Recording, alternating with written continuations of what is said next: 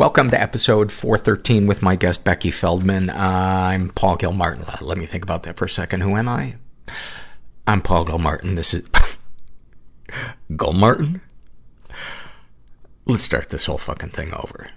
Welcome to episode 413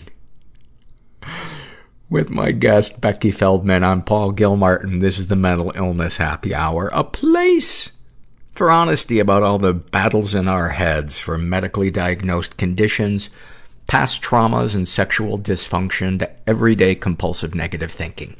This show's not meant to be a substitute for professional mental counseling. I am not a therapist. It's not a doctor's office.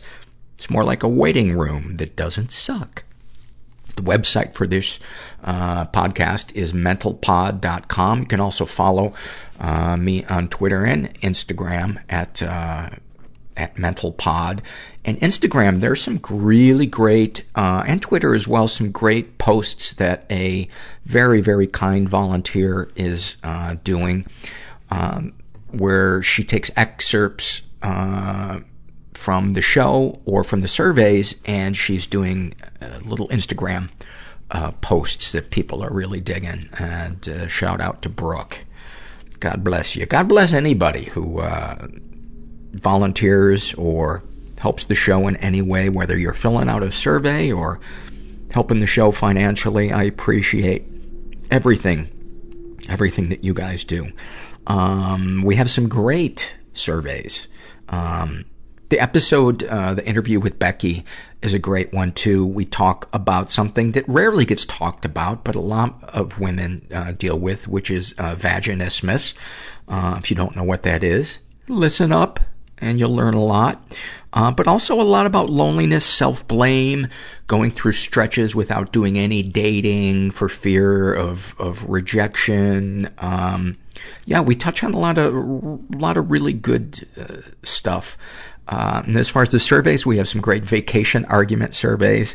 We have a survey about a person who wants to know if what they did is considered rape or a violation. We have a survey about somebody who experienced covert incest by her mother. And we have an email that I received from somebody who wanted advice because they are turned on by pedophiles. And those are all things that are going to be read in this upcoming behemoth of an episode we got going. I want to put a little plea out there. Those of you who've been longtime listeners of this show, you probably remember an episode I did with my friend, Johnny Olson, a while back. And he's the one that we used actually a clip of his episode in one of the opening montages. It was maybe 2 years ago. And he's the one that says, I will hit the pipe at 3:00 and I will be in hell by 3:45. I might be getting the times wrong, but that's the gist of it. Anyway, he's a friend. He's a program person. He's a lovely human being, and his partner passed away, sadly, after years of struggling with chronic pain. And the memorial is this weekend, and he needs financial help with the memorial and the burial and all the stuff that goes with that. So I'm putting a plea out there. There's a GoFundMe page for it, and I'll put a link to that under our show notes. But it would mean a lot to me if you would help him. I learned something interesting recently that I wanted to share with you. I don't know if you find it interesting, but I love when I'm watching a documentary and I learn why something evolved into what it presently is. And I always kind of wondered why bebop, that form of jazz where, guys do really, really fast-paced soloing. It's all instrumental. There's very rarely a vocalist. Like the kind of most common bebop would be the stuff when Charlie Parker was at his best, playing 300 beats per minute.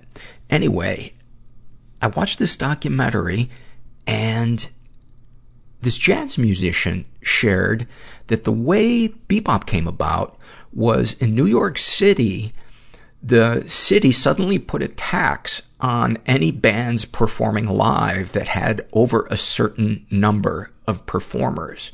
And to get below that number, so they didn't have to pay this tax, they got rid of the singer. And so these guys were just, by necessity, felt like they had to make the show more interesting, or just enjoyed the room to just kind of stretch out and explore their fretboard or piano keys or whatever it was that they were doing. But I found that interesting, because I always thought bebop had just come from kind of an egotistical,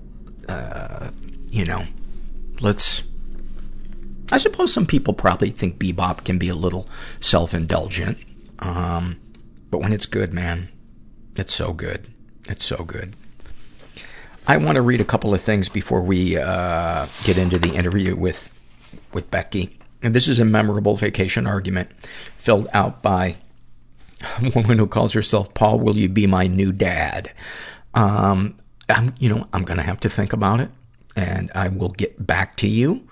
And she writes, on a lackluster family trip to visit our relatives, my mother made an attempt to, quote, make the trip home more fun by stopping on the way back for a family whitewater rafting trip. Well-meaning, of course. What didn't she know? There were absolutely no rapids on this particular day. There was barely a current to speak of. What happens to a family whitewater rafting trip without rapids? It becomes a family trapped on an inflatable raft together in the hot sun, rowing laboriously for several hours. My parents barely skipped a beat before beginning to argue, as was their way, berating each other with criticism for each other's rowing strategies.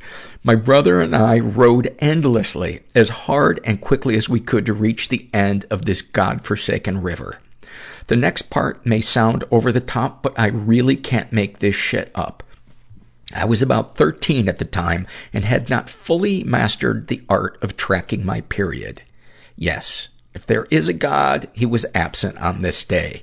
Satan was smiling down upon my sad pubescent body, seated atop our plastic inflatable prison. My period arrived with gusto and soaked through my white shorts. I still remember the clear expression of surprise and panic on my father's face when he noticed the undeniably obvious stain. My mother's response? What? You never seen a period before? Oh, God damn it, do I love when family shit just gets awkward and dysfunctional. In hindsight, I love it when we can laugh about it. I want to tell you about one of our sponsors, Roman. I use them. I'm not ashamed to say that I have mild ED, erectile dysfunction. See, the fact that I whispered that shows that I still do have a little bit of embarrassment about it. But when Roman decided to advertise on the show, I thought, well, I'll try your product out, and if I like it, let's move forward. And I love it. Roman is a one-stop shop where licensed U.S. physicians can diagnose ED and ship medication right to your door. You do it online. There's no waiting rooms or awkward face-to-face conversations or uncomfortable trips to the pharmacy. All you do is visit getroman.com/mental, fill out a brief medical onboarding, chat with a doctor, and get FDA-approved ED meds delivered to your door in discreet, unmarked packaging. I love too that they come in individual packets. So, for instance, when I'm heading over to my girlfriend's, I'll just throw a packet in my pocket. Doesn't that sound like that should be the beginning of a poem? A packet in my pocket. But it's super convenient, and it's so much less expensive than it is when I try to get through my health insurance. So for a free online visit, go to GetRoman.com/mental. That's GetRoman.com/mental for a free online visit. GetRoman.com/mental. And I, of course, want to give some love to BetterHelp.com, who has been a long-time supporter of the show. I use them. I love my therapist. Her name's Donna. She's awesome. We work through whatever it is I'm going through each week, and it's very nice being able to just completely be myself and talk openly and honestly about whatever it is that I need help with that week, or whatever ideas I want to bounce off her. And I'm a big fan of BetterHelp.com. I didn't know what to expect with online counseling, but I'm sold. I'm a big fan. I enjoy video counseling. I enjoy not having to get in my car to drive anywhere. So if you're interested, go to BetterHelp.com/mental, fill out a questionnaire, and they'll match you with a BetterHelp.com counselor, and you can experience a free week of counseling to see if online counseling is right for you. And you need to be over 18. I don't know who that voice was that just appeared there, but I am going to get a detective on it, and I will get back to you. And then I just want to read this portion of a Shame and Secrets survey filled out by a woman who calls herself how the mighty have fallen and fallen and fallen. And she is a survivor of sexual assault. She's not sure if she's ever been physically or emotionally abused. She writes, "My family, especially my mother, but my father to some extent, has always been very invalidating of my feelings no matter what I say. For instance, even when I try using I statements and being very calculated in how I address something they say that hurts my feelings, my mom will brush it off saying that I'm not describing reality. Then when I talk frankly about my experiences with mental illness symptoms, my parents instantly jump to my, quote, defense, saying that I'm perfectly fine and plenty of healthy people go to therapy, even though I'm not and this is in parentheses, even though I'm categorically not mentally well and have a handful of diagnoses to back that up. I've been resenting it so much lately ever since moving back home after graduating from college, and I'm terrified that I don't actually know what reality is." And that is gaslighting that your mom is doing, invalidating a person's feelings. It's a really subtle way of making it about them.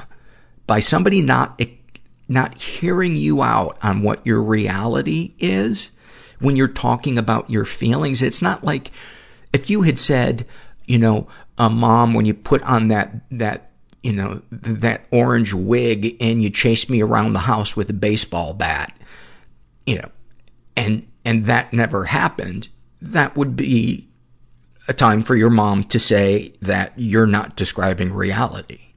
And, of course, it would be a great time to send you to see somebody. But,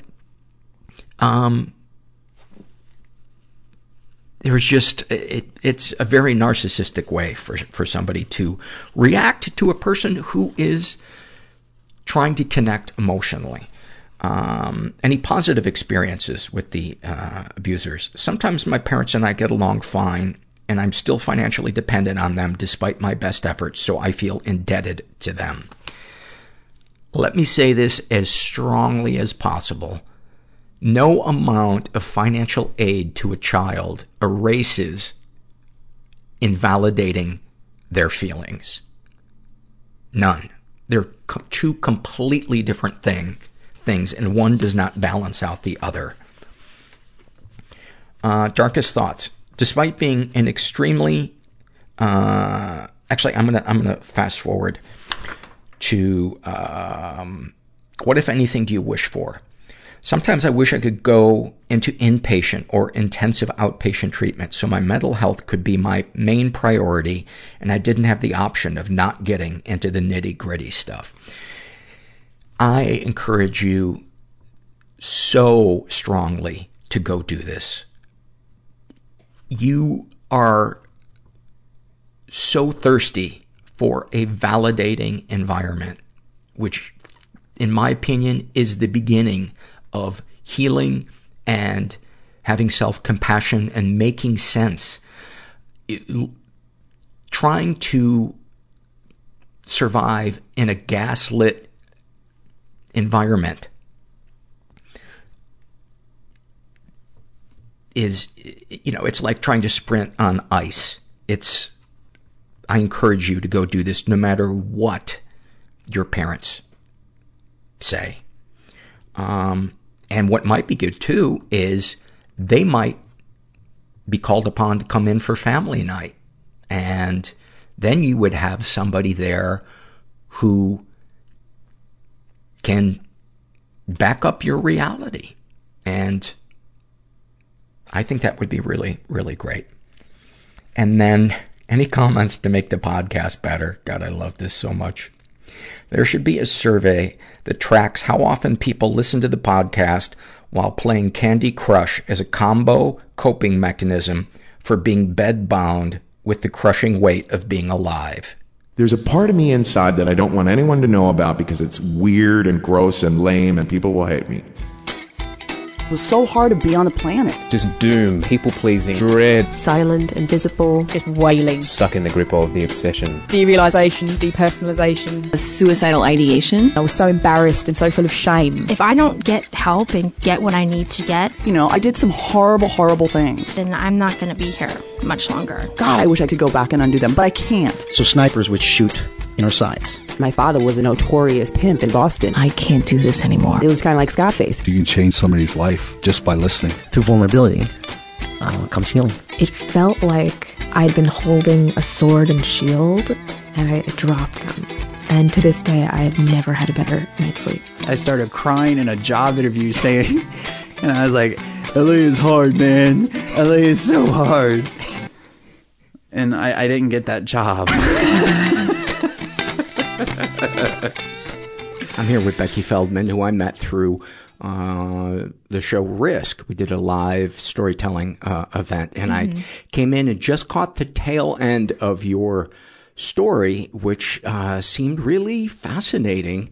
And you seem like an open person. And so I said, sounds weird, but would you be interested in coming on the podcast and talking about your story? Because it's something that I know is a lot more common than people think it is, and it's not talked about. That's right. Yeah. Well, my story was about my struggles with a condition called vaginismus, which is a condition where the muscles in your pelvic floor have involuntary spasms, and that can make sexual intercourse very painful. And, with that, it can be very emotionally distressing for a lot of women. And so in the story itself, I talked about, this healer that I went to. And it was kind of a kooky experience, but also a very profound experience as well. Well, let's hold off on that for a while. We'll get to that. But let's back up and talk about where you came from and what life was like as a kid and how you viewed yourself, the world, etc. Yeah, well, I am from Voorhees, New Jersey, which is a suburb outside of Philadelphia. And I guess what I, would describe myself as a kid, I guess I was a bit of a scared kid. I was scared of everything, and then kind of morphed into being a goofball, when I got older, to kind of offset the people kind of making fun of me. So I guess, had my anxieties growing up, but, I had two wonderful parents. I have a wonderful brother and, grew up in a safe neighborhood. So yeah. Was there, anxiety in your family growing up? Yeah, I imagine. I mean, I can't really speak on behalf of my family, but they're, we are all very, are neurotic, Northeastern Jews, I guess you could say. So, I mean, how how does somebody grow up in a culture that has been persecuted and not have some low level of anxiety? Oh my God. Yeah, you're absolutely right. You know, everyone I know who's Jewish, when I say something like, very like, oh God, I got to make sure my purse is zippered, and people are like, I get it, you know, just like these weird, like, are all of your bases covered in case Nazis come or your purse falls out, you know? Yes. In case I'm put on a train I don't want to go on. Exactly. Yeah. Yes. So where do we begin? When did you first feel like your body was experiencing not necessarily, you know, the things you suffer from now, but that tension or anxiety was on your radar and maybe not as you know, maybe more than the average kid, your classmates or your friends? Okay, like you mean like just like my emotional anxiety? Yeah. I mean, always. Like, you know, when I was driving over here and kind of like thinking about what we might talk about, I was, you know, had these memories of like I was saying, too scared. Like, I was too scared to jump into the pool when I was 5, and I was too scared to go down slides, and I hated thunder, and I was just like, always had like a you know, this ball of anxiety, and I was like kind of fidgety, like I would like pick at scabs and stuff. And then when I got older and was like going into like middle school, I started to get very nauseous on the school bus and was very scared to go into school because, you know, you're teased or you're in like a clique of girlfriends and they're all like the mean girls and stuff like that. And you have red hair, which I would imagine is a kick me sign. Oh my God, absolutely. It just gets worse and worse up until it gets better when you're in your 20s and 30s. And there was that. And then, you know, I will say I was diagnosed with depression at 19 and anxiety at 19, but I think beforehand I did have like bouts of sadness. I feel like I always carried some element of sadness. So I can't pinpoint when the depression started, but I do have memories of feeling that way. Are there any moments from your life, and they don't have to be dramatic or huge, but that just kind of stick with you, where you were just got a view of yourself, whether it was distorted or not, that you think has informed how you view yourself or the world, or, you know, maybe moments where you felt separate or different, or a moment when you suddenly felt a part of something and it was fantastic? Well, I can certainly think of a lot of moments where I felt separate and different. I think like one example is I did ballet a lot, which is actually one of the causes of the vaginismus. I learned later of, you know, not being the skinniest one there, you know, and not being the best dancer and being called out by my dance teacher and made fun of and like kind of bullied in like a really negative way. Like what would they say? Oh my God. Well, like I have a little bit of a pot belly, and it developed, you know, when I was around 12 or 13, and she would like be like, suck in your belly, you have a beer belly, or like and I was like developing breasts, and she was like, you need a wooden underwire. And she was just like joking, but it's like not an okay thing to say to, I think, a 13-year-old girl. I mean, it's definitely not, I think, I know. To any girl, but especially at that age. Yeah, it was really harsh, and it made me feel like I was ugly for a very long time. It became like hard for me to look in the mirror and consider myself pretty or attractive. And I think that those kinds of feelings were like supplemented with, you know, people making fun of the way I looked in school and at camp or wherever. And, and I'm trying to think like of other moments that kind of defined how I viewed myself. But I always felt like I was apart from the rest of the world a little bit, where I was like kind of on the outside looking in, and I thought that was my role kind of in the world, was not being a part of it, but just like peeping at everyone being happy a little bit. Yeah. Almost like they're Martians. Like, what's the secret? Yeah. Are you not paying attention? How are you? Yeah. How are you able to be happy and free? Camp, was that the like Borscht Belt summer camp? It was, yeah. It was Jewish sleepaway camp in the Poconos. And I, while I had such a blast there, and I started performing there, like I did the plays there, and so I like really, that was very an important, part in my life. But at the same time, kids can be terrible, and and I don't know. Thank God Patrick Swayze was there to slow dance with you. Yeah, so he pointed me out of the crowd of other fancy dressed people. Yes, he saw you in the corner. Mm-hmm. He said, nobody puts Becky in the corner. Yeah. He took your hand, and then a really long song ensued. Mm-hmm. And the rest is history. To a montage.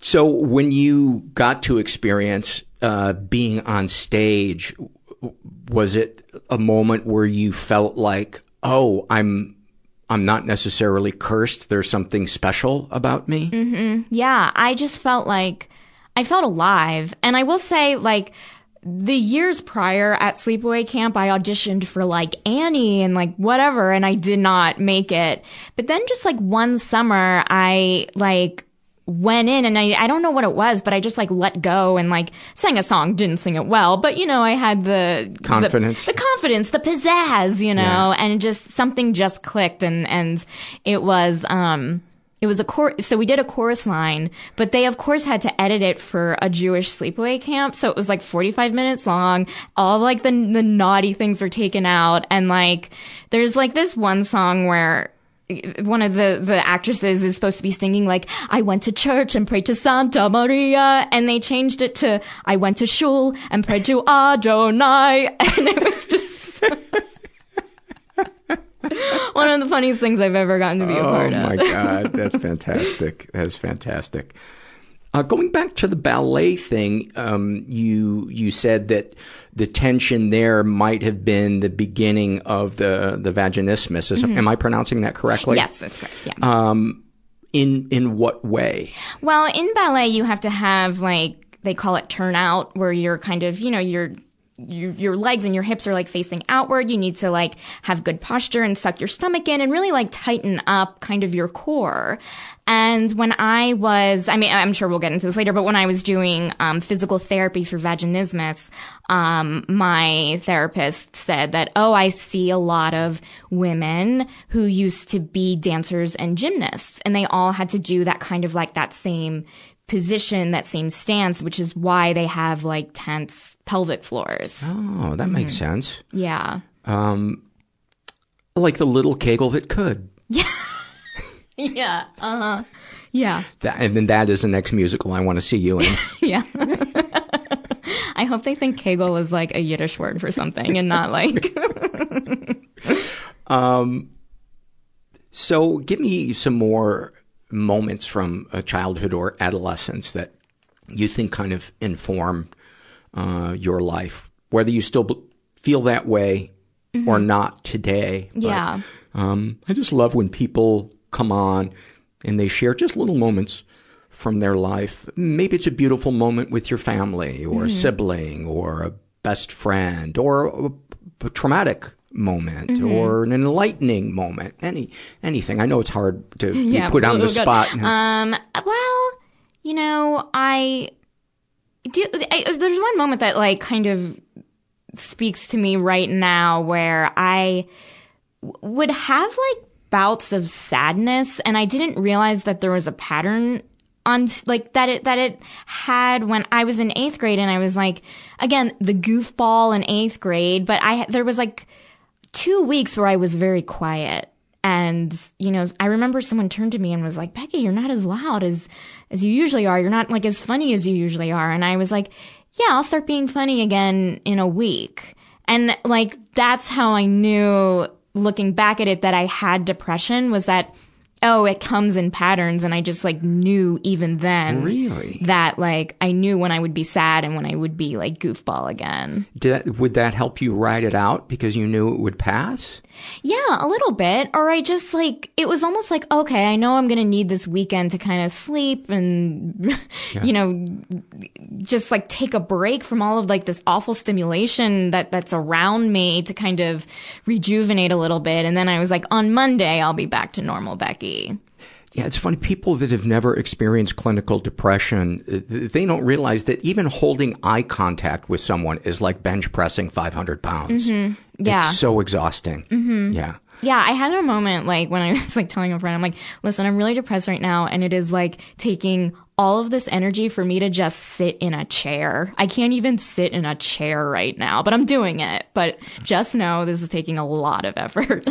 Did you ever consider going to therapy? Did you talk to anyone about this, or did you just kind of hunker down and?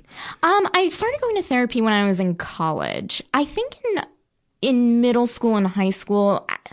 I don't know. I guess I just assumed maybe it was teen angst. Like, I think there was a part of me that was like, oh, I know something isn't right, but I didn't really acknowledge that until I was in college. I was having a really hard time adjusting and knew that the school had a counseling center. And I was like, oh, let me go here. And then they suggested I see a psychiatrist. And then, you know, I saw a psychiatrist and I went to the therapist there. And then, then I started doing it. And did it help?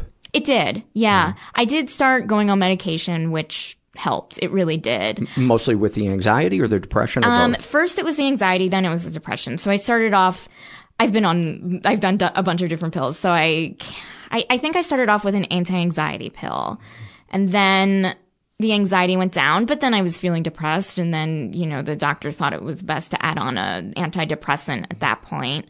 And all the while, I'm still going to see a therapist, which again, that was like an additional, like it wasn't like, oh, they just put me on pills and sent me to class. You know, I was seeing someone. So. Yeah, which is so important, you know, because usually it goes, the clinical depression or the anxiety goes hand in hand with some type of a life event, but not always. But what do you remember in those therapy sessions?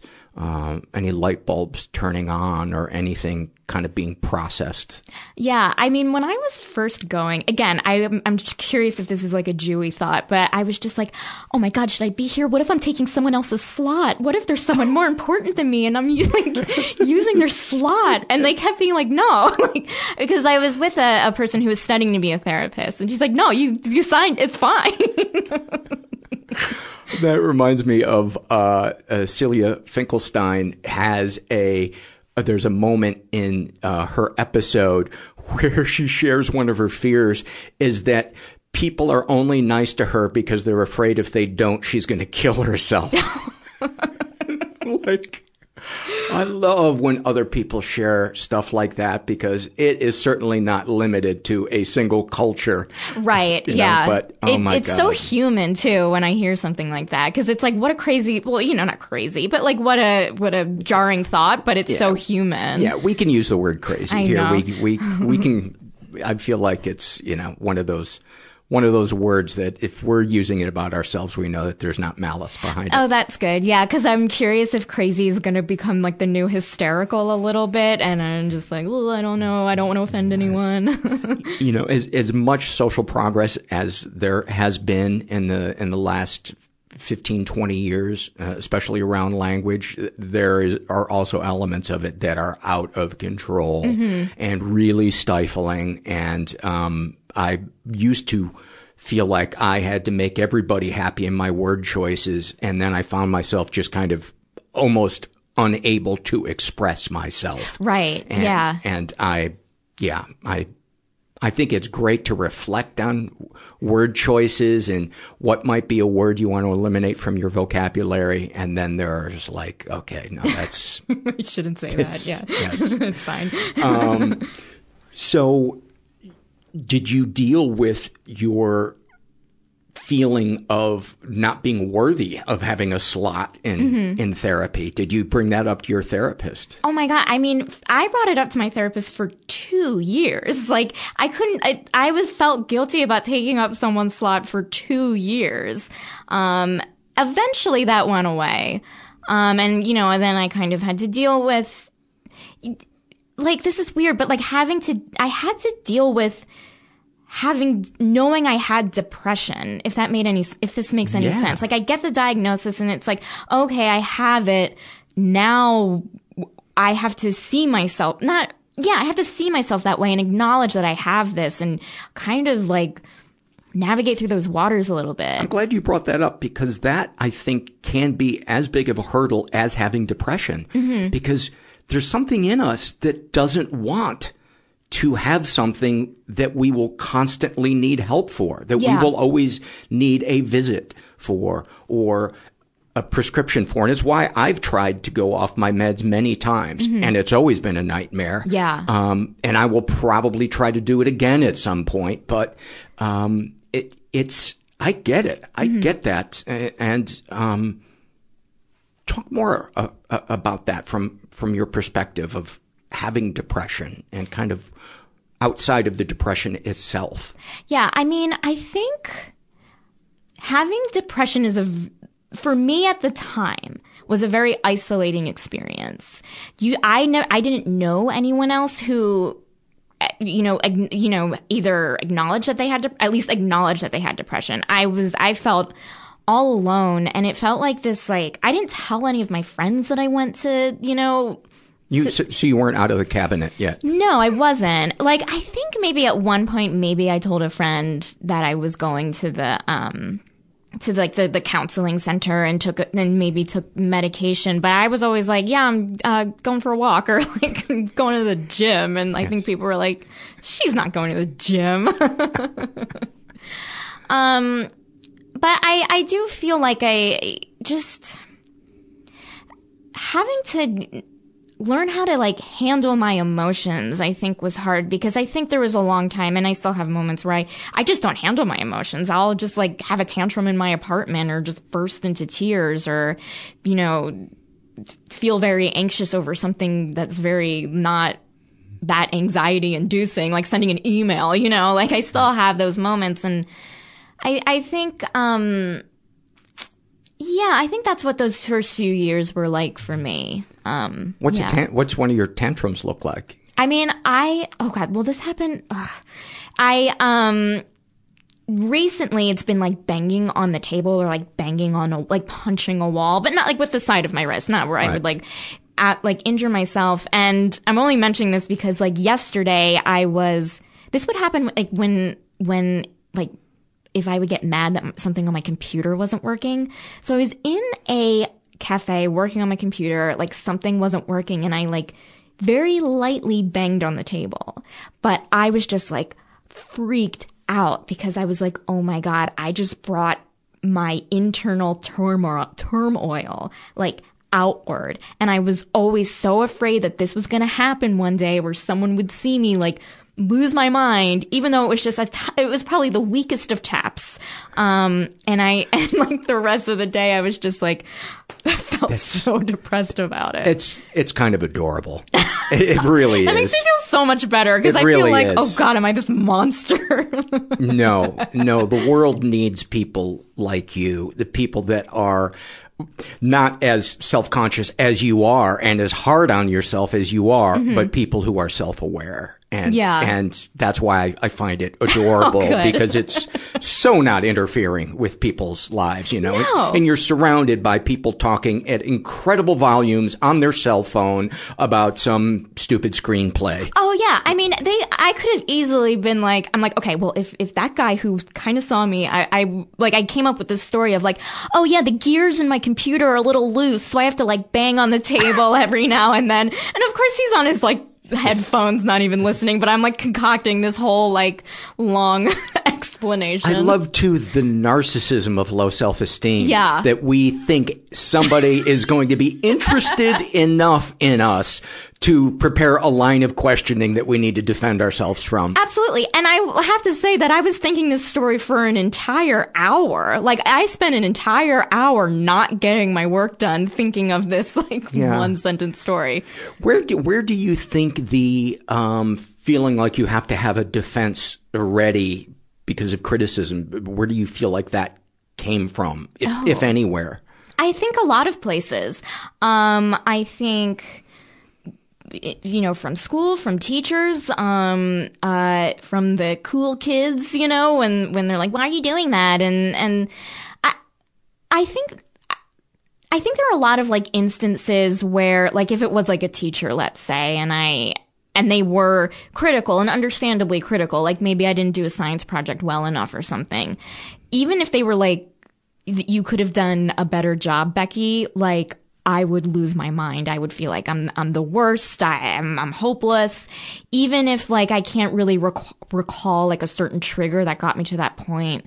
I always felt like I worked so hard to cover up my sadness, to cover up my anxiety, to look as normal as possible and be a pleaser and be as perfect as possible. And if there was any dent in that, it was my life was over.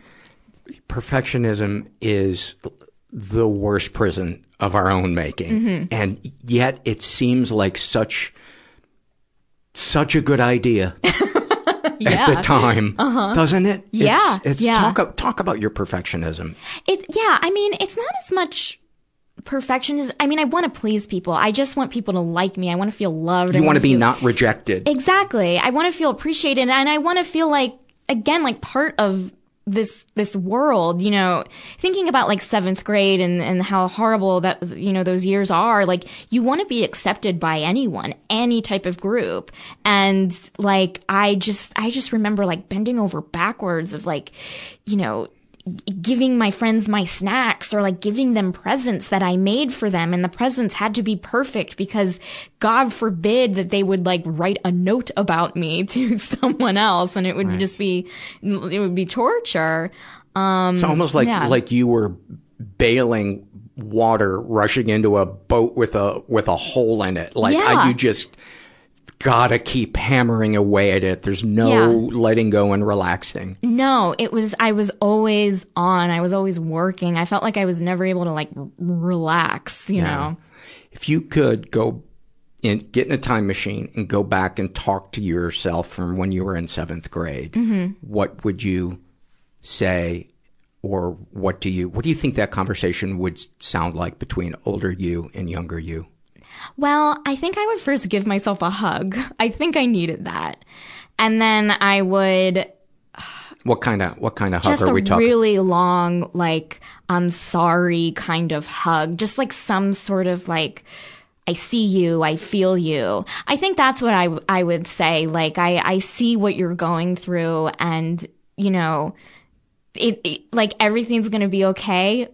And I would say, you're going to have moments in your life where it's not going to be okay, but and I would also say, your problems are important. I think with a lot of, when I see a lot of kids that are in, middle school and they're talking about, their tests and, there's, their social events. And I think, as an adult, sometimes I find myself dismissing it a little bit, but I think for a 13-year-old and even younger, your problems are important. Yeah. And I think I would say that to myself too, of you have a struggle and I see that, but you matter, And what do you think young you would have said?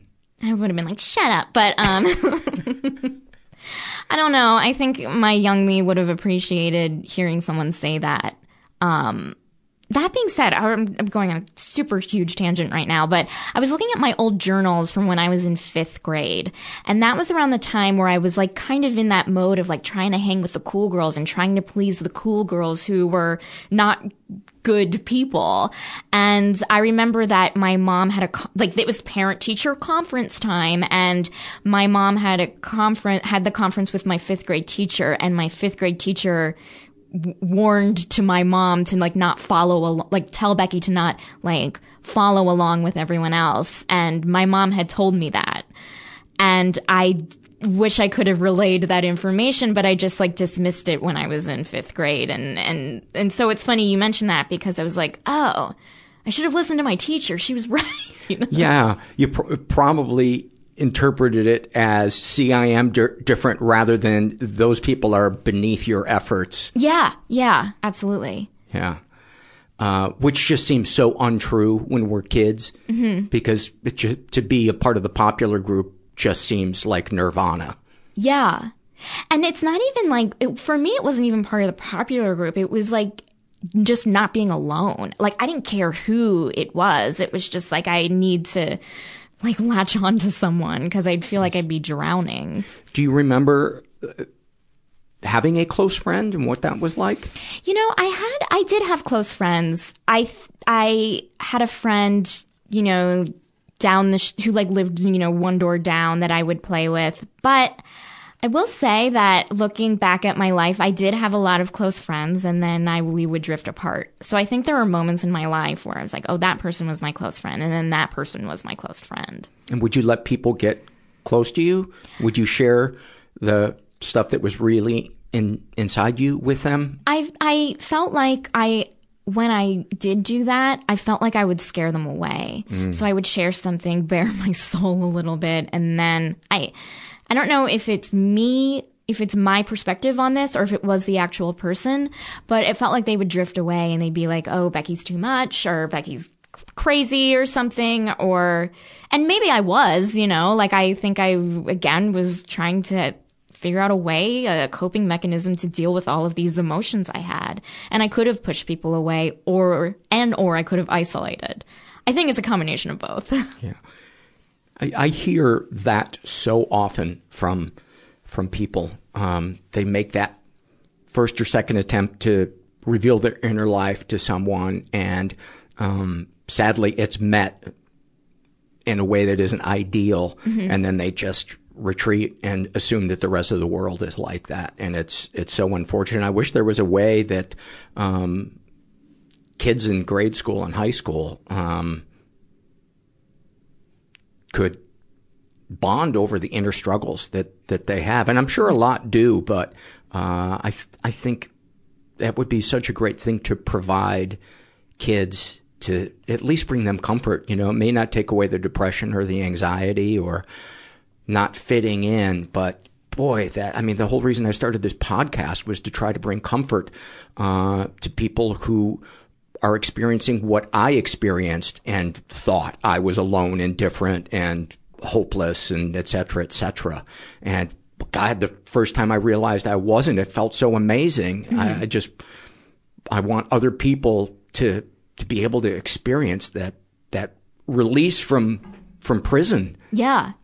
I'm so curious what it's like in schools now, where I think depression and anxiety is people are acknowledging it more, what it's like in schools. Because I'm worried that when you look at kids, like in my instance of maybe not acknowledging that it's depression, it's like, oh, you're a kid, you feel sad. You're moody. Exactly. Especially for girls. Yeah. It's like, oh, yeah. You're dramatic. Exactly, yeah. And I hope that this parents right now or adults right now who are interacting with kids that age aren't as dismissive.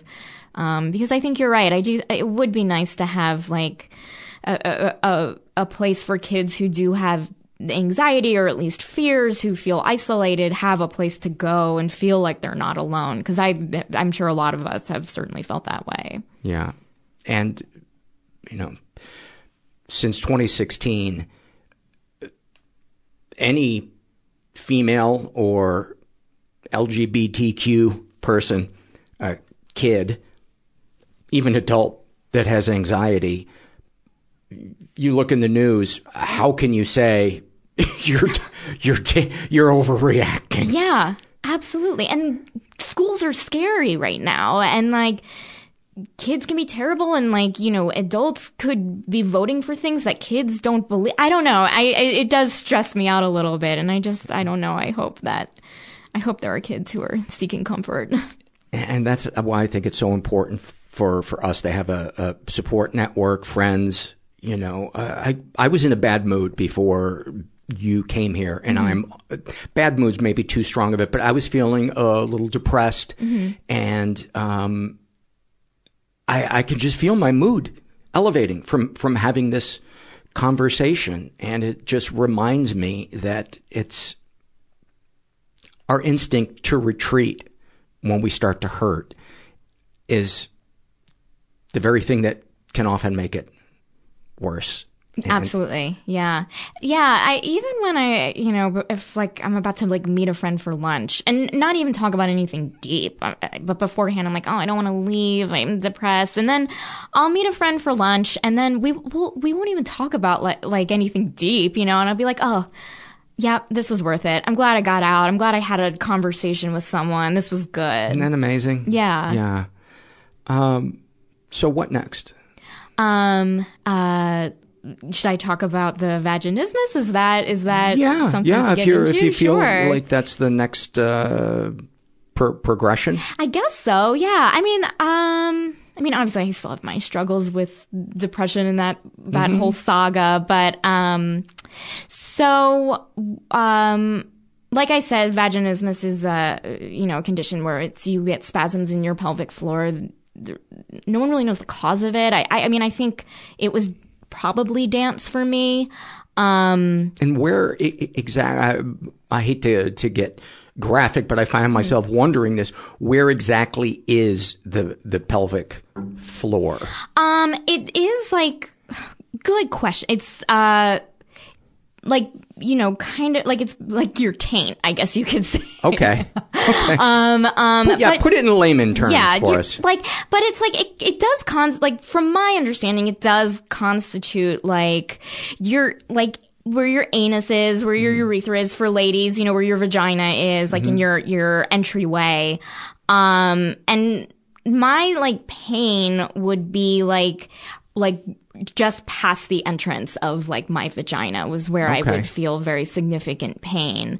Other women feel different types of pain, wherever. And there's like a lot of different kind of conditions that women that women suffer with that, no one, again, really not a lot of people know about, not a lot of doctors study. But for me, that was the area for me. Yeah. And would you experience pain just in daily life, not having anything to do with any touching or, sexual intimacy? I would feel pain with any type of penetration. So there was a while where all of a sudden I stopped being able to wear a tampon. This was when I was around 14 years old. I just got my period, was, off to insert a tampon, and it just stopped. And so then I jammed it in there and felt a significant amount of pain, and, would take it out. It would be painful to take it out again, put another one in, try again, feel pain, take it out. And then speaking of tantrum-esque behavior, I would get so mad and I would be like, get in there, and would just jam a tampon in and just be like, well, I'm going to leave it in there until maybe this makes no sense. And a doctor's going to be like, well, she doesn't know what she's talking about. But in my brain, I was like, maybe it'll fix its way once it's in there. But of course it didn't. My muscles, I felt the pain, and of course my muscles would tense, and then taking it out would be very painful. And I think since that time in my life, my body has associated any type of penetration with that pain. So I did a whole bunch of things. For a while, with this, I did a whole bunch of things in my 30s, let me say. Okay. In my 20s, I didn't do anything. And would you describe the pain as sharp or dull or? It was like a barbed wire baseball bat was being shoved inside of me. Oh my God. Yeah. It was, and I would feel just thinking about it and thinking about that pain now, I feel my, lower abdomen clench and my shoulders and all that stuff. That's what the pain was like for me. Good God. Yeah. So go ahead. So then... And you kept it to yourself? I kept it to myself. You didn't share with your mom or your doctor or anything? I didn't because no one... You just didn't know, you know? You just figured there was something wrong with me, but it's nothing serious. I'm just there's another thing about me that's different or broken or what? It was, I think I told my mom, I'm like, Mom, I can't wear a tampon anymore. And I think she was like, just wear pads then.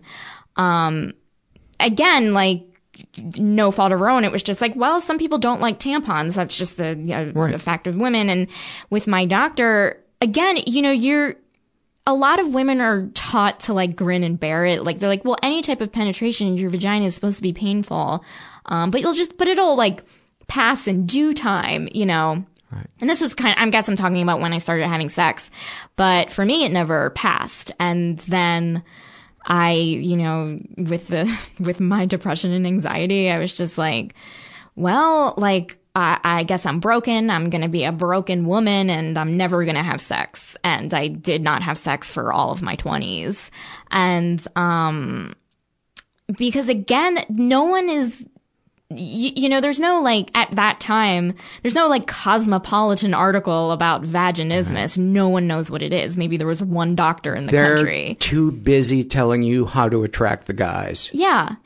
And there's like, which is, still happening now, there was so much research going into like erectile dysfunction or like male sexual like dysfunction as opposed to like really taking the time to like, and I understand that male sexual dysfunction is a thing and it should be explored and men need help, but also I feel like women have been like vastly ignored. Yes. It's usually been about what turns him on, how can we make his orgasm the best, etc. But that does seem to be changing a bit. Absolutely. Yeah. I think there is a lot more awareness now. And I think there is a lot of like great women coming forward and putting out articles and podcasts about these kinds of issues. Yeah. And I deal with ED and, you know, at first I was like, oh, I don't want to let anybody know about that. And I'm like, I didn't, it's not my fault. Right. Other people have it. And the more shame I have about it, the more, you know, it just continues the whatever, about it. But I'm 55. I take a shitload of meds. It's not surprising that I have it. And thank God for the pills. Yeah. Because it's just makes such a huge difference. I'm able to relax and not be worried about, you know, failing. It's such a strong term, but but there's no pain associated with it. I can't imagine what it's like being frustrated with that and then having pain on top of it. So did you have relationships? No, I didn't. I will say, like, in high school, I felt, you know, there was the emotional thing of how I felt about myself, of like, I'm too ugly, I'm too like loud and unattractive, so I would never have a boyfriend. In college, you know, maybe I would make out with people here and there, and then when I, you know, tried to have sex with someone for the first time, it was very painful. We had to stop. I tried having sex with other people. Again, the pain just wouldn't go away. And I just, 23 years old, was like, I give up, you know. And then, yeah. Did you assume that if you were in a relationship, you couldn't have satisfying sexual encounters without penetration? I thought that, because you just, again, like, you don't think that when you're like 23 that there's like other types. It was always like the end game is like intercourse, you know, yes. Like that was the thing. And it was just like all, you know, anything else was just like not child's play, but you know what I mean? Like, yes. Yeah. Paled in comparison. Yeah. Which is so not true. Of course not. No. So not true. Yeah. So then what's the next progress? didn't do anything. I will say that And were you unable also to experience pleasure by yourself? I could experience pleasure by myself, like clitoral stimulation. Was fine, but I was just with men. I'm like, well, they're not gonna like me if they can't fuck me. It's a sad thing. I hear myself and I feel I want to give myself a hug again. But that was my thinking, and a combination. It was just this combination of what was physically wrong with me, what I felt was wrong with me, aside from my, pelvic floor. I was just like, no guy is ever going to want to be with me. No one's ever going to want to be with me. I'm just going to be like this cat lady without a cat. It's so heartbreaking and so untrue. I'm sure there are guys where that would be a deal breaker for them, but, I know there's got to be a ton of guys who that wouldn't be an issue for. Oh, absolutely. Yeah. And when I started dating again, when I turned 30, I had yet to deal with the vaginismus. I ended up getting surgery and now am able to have comfortable intercourse. But this was before the surgery where I was just like, well, I wanted to start dating again. And I was very clear of this is all I can do at this point, and a lot of guys were really cool with it. And I wish I had known that they would be, What did that feel like when a guy was accepting of that? I first would be like, they're lying. Yeah, they're lying. And I'm like, oh, they're not going to call me tomorrow or something like that. But it was like me again would give this really long, I was experimenting with do I tell them everything? Do they tell them well, vaginismus is a female sexual dysfunction. Sometimes I would start with that. And then 45 minutes later, I would end with, so that is why I can't have intercourse. Or I would say listen, we're not having intercourse tonight or something. And, most of the times, they were fine. Would these dates or, encounters lead to something else? No. Were there some guys who were okay, that weren't as cool with it? Yes, but, not that I would see them again, Right. But yeah, again, I'm 33, so this has only been 3 years into Becky the dating woman. So I feel like I'm a 33-year-old, but inside I'm 17. Yeah. So then what happened? So in my 20s, I was I'm not dating again. I took, antidepressants that made me just lowered my sex drive altogether. So I was great, that's convenient. I'll never worry about sex. I'll just take these pills and I won't date and I'm just going to be a single woman, forever. Plus, if you did have sex with someone, you would be taking the spot of someone else who could be having sex with that person. Absolutely. And that's just selfish. It is. I am taking up some woman's slot who deserves to be there more than I do. And they would be like, what are you talking about? Why are you calling dates slots? I'm offended by that. So go ahead. And then I was, about to turn 30 and, and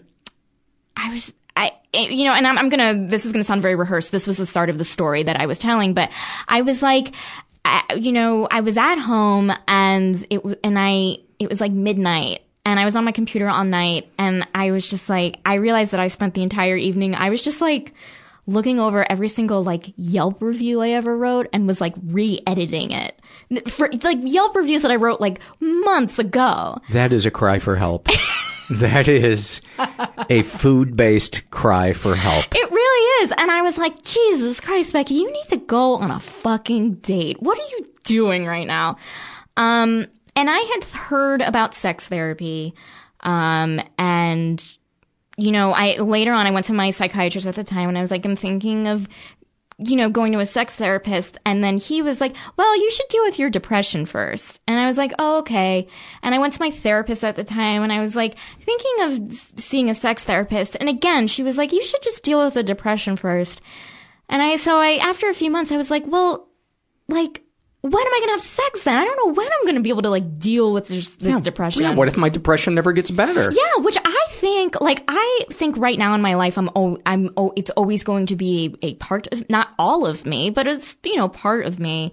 So then I stopped seeing that therapist and psychiatrist, saw a new doctor, went to see a sex therapist. And,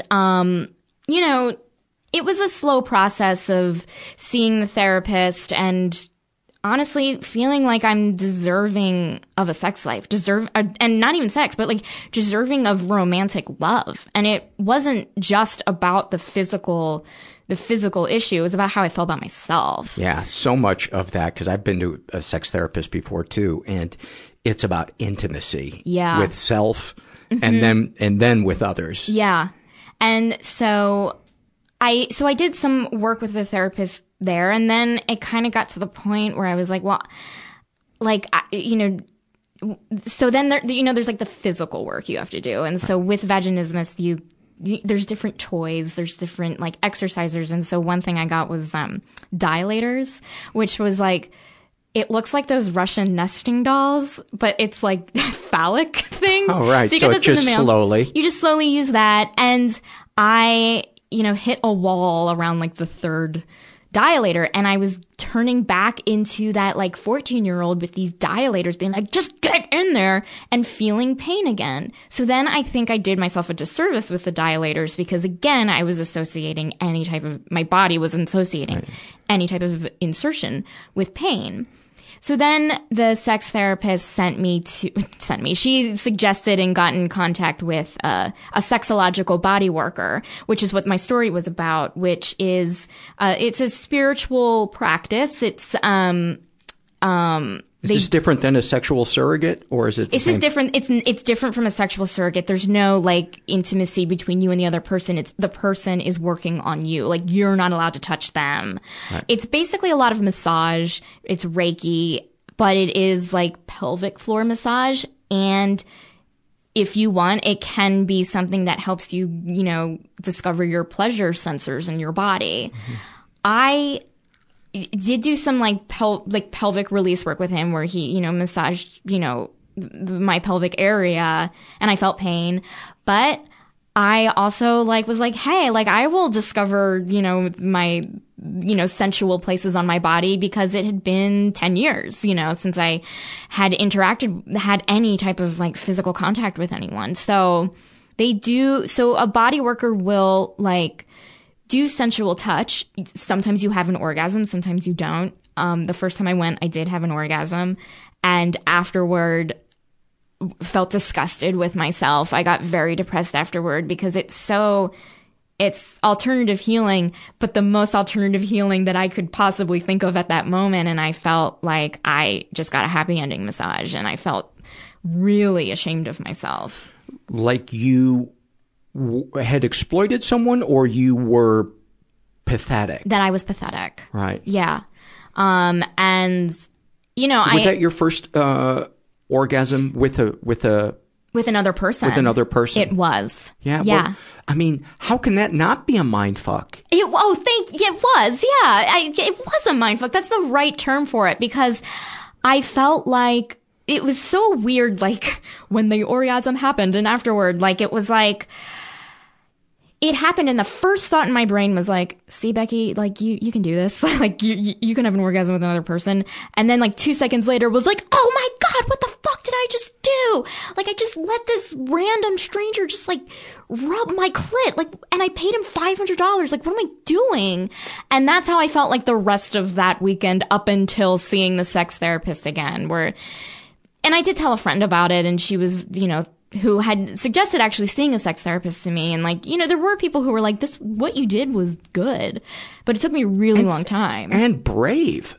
Yeah. I guess it was brave. No, I guess. That's fucking brave. Thank you. That's fucking brave. Mm-hmm. I mean, you were in a difficult situation, mm-hmm. I mean, that's amazing. And then you have the first experience of your life, all of that stuff built up, mm-hmm. all of those feelings, all of those questions, and then you have it, and it's with somebody that you can't make out with. Right. And yeah. cuddle up with Yeah. and all the fun stuff after Yeah, there was you no have like sex. pillow talk Yeah, afterwards. It I was mean- like PayPal. Yeah. It made me kind of sad hearing that, thinking about somebody being alone after that moment. I mean, you're so right about that, because I ended up going back 2 more times. He did not cure the vaginismus. But I went back 2 more times because I was like, okay, I got this first one out of the way, because I was like, what the fuck is gonna happen? I go in, like, I know who this guy is. I know what his house looks like. I know his, like, routine.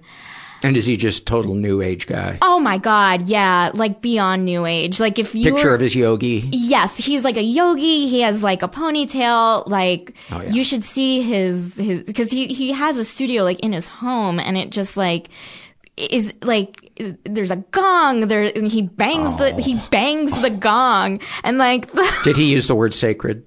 all the time. Oh my God. How did you have an orgasm with somebody using the word sacred?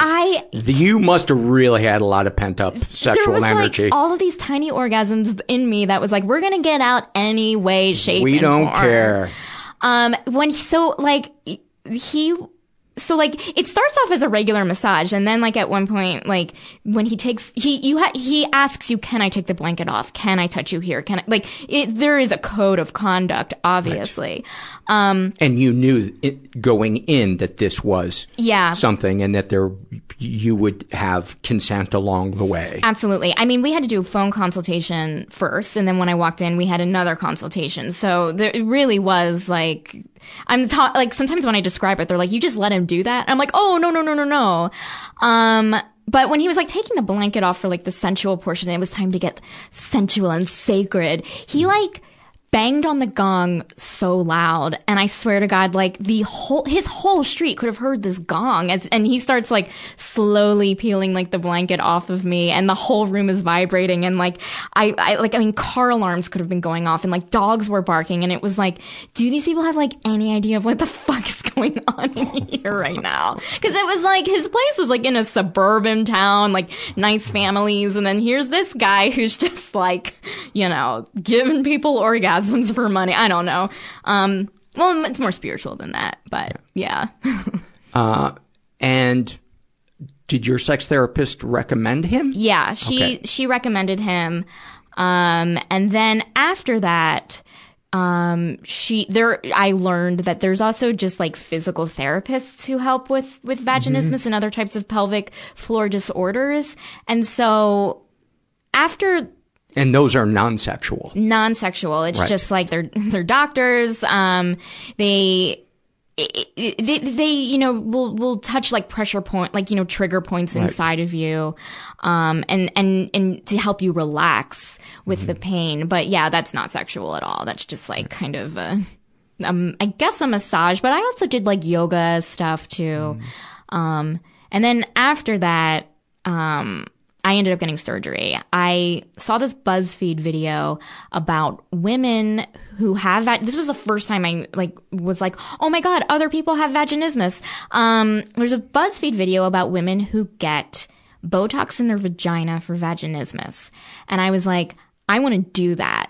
So But it doesn't get rid of the wrinkles. It doesn't. Yeah, it's like. That was just sitting there, Becky. I know. How could I pass that by? I feel like my joke is if I ever got Botox in my vagina, I would say that my vagina shows no emotions anymore. But I ended up, and I'm so mad because I didn't get Botox. I do like the wrinkle thing though. That is funny. What was I going to say? Oh, so I find this doctor who does that. I go in for a consultation, and he looks at my vagina, and he was like, listen, what I can do is, how there's those surgeries that women get that like they tighten up their vagina? Mm-hmm. I did the opposite. I got an opposite vagina tightening surgery where he basically shaved my hole, I guess, wider. He noticed that there were still remnants of my hymen still there. Mm-hmm. And so I ended up getting surgery to remove and make myself wider a little bit. Right. Yeah. And that was kind of the physically the final leg of dealing with the vaginismus. And is there a name for that type of it's surgery? a perineoplasty. Okay. Yeah. And was recovery painful? It was, no, not at all. That's amazing because it Yeah. sounds like it would be horrifying. Yeah. Horrifying. I mean, it was like, it was like, yeah, the stitches were like in my vagina, but like they weren't like deep stitches in my vagina, if that makes any sense. Like, I had to take the rest of the week off of work. It was difficult to like drive. One thing, they were like, you can't ride a horse. Don't go horseback riding. And I'm like, I never go horseback riding, but like, oh my God, what if I need to go horseback riding the day after for some reason? But like, yeah, like I had like stitches in my vagina. It was like I couldn't wear jeans for a while. For the next couple of days, I was like lying on my side a lot, like a bathing woman. Did you get some 1940s headshots at the same time? Because Yeah. you might as well. I might as well. I went by a pool, wore like one of those like old timey bathing suits. Had a couple of the troops Had a standing couple of around troops. saluting you. Yeah, it was just what a wonderful photo shoot. And No everybody one knew. smoked. Everyone, oh, of course, yeah. Really long cigarettes. Yeah. And simpler times. It was so nice. Yeah, and then it took a while to heal, but then after that, once the stitches were healed, I went back to the doctor, and they're like, okay, you can do dilator therapy again, but do it with vibrators. Like, do this therapy not just to get something inside of you, but do it so you feel pleasure. This should be fun. He didn't say it in those terms because, like, he's a male doctor and he can't be like, like, go give yourself orgasm. Like, it was just like, feel stimulation. And I think, like, what he was saying was, like, you need to associate sex with pleasure, not just with, can the guy get Physical therapy. Exactly. And ponytails. Yeah. It's like, it's about Becky now. And so I did that, and then, had sex with people, and now I am in a weird phase with it right now because, like, I've associated my identity negatively for so long as this woman who can't have sex, and now I'm this woman who can have sex, and I'm just like, well, what am I doing? Who am I? It's really weird. I'm in this weird phase. That's interesting. Yeah, that's it. I was just kind of mulling that over, that it never occurred to me that would be something that would be a remnant of it, that it would be hard to re-identify who you are. But I mean, is that even necessary, or is that just something that kind of plagues you? Like, who am I if I'm not that? Yeah, I mean, I think it's definitely plagues me. I think for so long I was like Becky the frigid woman, Becky the single woman, Becky the non-sexual woman.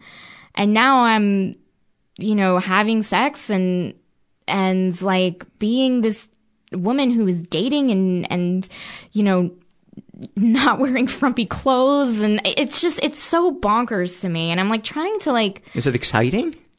Oh, it's scary. I'll be honest with you. It's really scary. What do you? I'm scared about. Well, first of all, I'm scared about getting close to someone, not even intimately, but emotionally, because I have depression and I have anxiety, and I'm gonna have to reveal myself to a person in that way. And then there's also like being with someone and being like, hey, I'm not as experienced, and I'm really self-conscious about that. I mean, granted, I've had wonderful occasions where it's been nice, but right now I'm still kind of dealing with that a little bit. I can tell you from a male perspective, I have never heard a friend of mine, and I have never said, I like her, but she's sexually inexperienced, and I don't want to go through the hassle of, showing her where it feels good. Yeah. I've never heard of that. Right. And that's what a lot of people tell me, but it is like, I don't know. It is just, I mean, I'm so vulnerable to begin with when you're with someone, and then it's like. Are you afraid of being hurt? Like physically or like, or emotionally? No, emotionally. That you're in a vulnerable place, and that means that you can be disappointed again. Absolutely. Yeah. And I'm afraid of like hurting someone else. Like, I think I don't know if this correlates, but like I have like really negative self-talk and I think that's apparent. Yeah. I think the last 59 minutes. Yeah. Yeah. And I'm worried, what if I like carry that on to another person? Like, what if I get so, you know, like, I don't know, like, I'm worried about, I have like my own shit to deal with and I get angry and I have mood swings and all that stuff. And God forbid someone were to see that were to see that you're a human being that has ups and downs like the rest of us. I know. I can't believe how do other people do it? Like who are these crazy people? You know, I struggle with a lot of the same thought patterns you do, maybe about different things, but the thing that they have in common with what you are describing is they are all based in the future. They are all fears based in the future. And it is such a waste of time to try to plan our present day mood on the crystal ball we're looking into for the future, which is almost never accurate. No, and it's such a waste of energy, and I'm going to say 99% of my energy thinking about the future. And aren't some of the greatest moments in life things that we could have never predicted would happen? And we never think about those. We never future trip and go, boy, I bet there's going to be some great surprise that's going to enlighten me and bring me a deeper sense of meaning and connection. Right. Never. No. You know, it's always, I'm going to be rejected. I'm going to be alone. I'm going to die penniless. And I will, my last breaths, I will be staring at the sky saying, shoulda, coulda, woulda. Yeah. And that is like the cruelest thing that you can do to yourself. You know what I think would be awesome for you would be to read the book A New Earth by Eckhart Tolle.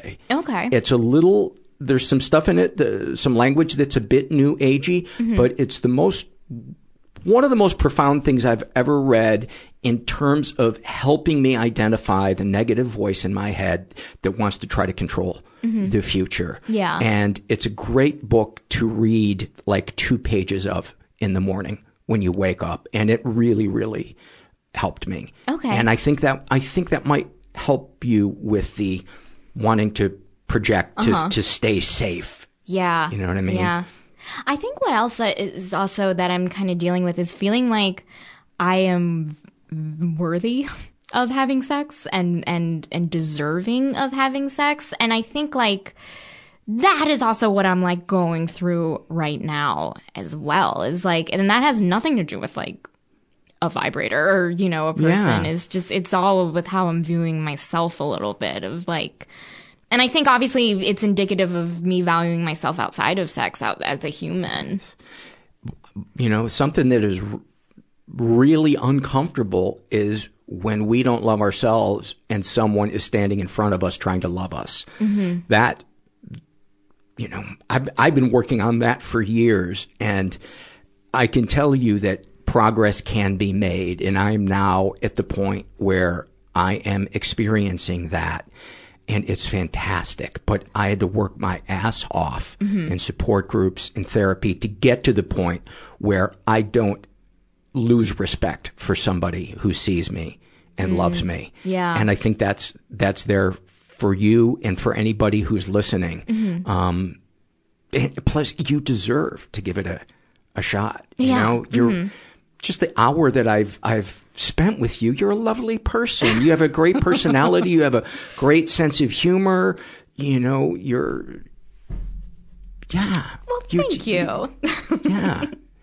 I really, and I hope I'm not coming across as like pontificating or pompous or talking down to you. No, not at all. It's interesting because like the steps I've taken to like help with my vaginismus, and I'm sure it's like this with other people, is like when you get help, it's an act of self-love. Yeah. And it's all, but then you're also at the same time being like, well, I don't deserve self-love. And so you're kind of at odds with yourself a little bit. It is. It is a war for a while. And it's like, am I a piece of shit? or am I lovable?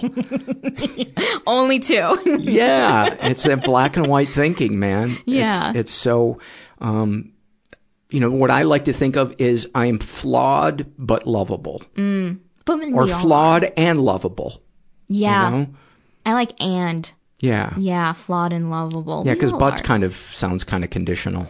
A little bit, yeah. But, Who isn't flawed? I can't think of a single person. Yeah. Yeah. Thank you so much for sharing all that stuff and being so open and honest and talking about such an important and rarely discussed topic. Well, thank you. I'm very honored to be on. I mean, I started listening to this podcast years back when I was like, I wish there was a podcast I can listen to that was about mental illness. So it's just an honor to be here. Oh, wow. That means a lot to me. Thanks, Becky. Thank you. What a delightful lady. Really enjoyed talking to her. And I was just a guest on her podcast. It won't have aired probably yet when you hear this. I don't think it's going to air for a couple of months, but she has a podcast called Too Stupid to Live, and it is a book review of romance novels. And so she had me on, and I talked about a book that I had been suggested to read by my college girlfriend when I was in college, and rereading it, I was like, my God, that is the worst book I've ever read. But it brought back a lot of memories. And I think we had a really interesting conversation, too, about how sexuality is portrayed in literature. Can you use the word literature for romance novels? I don't know.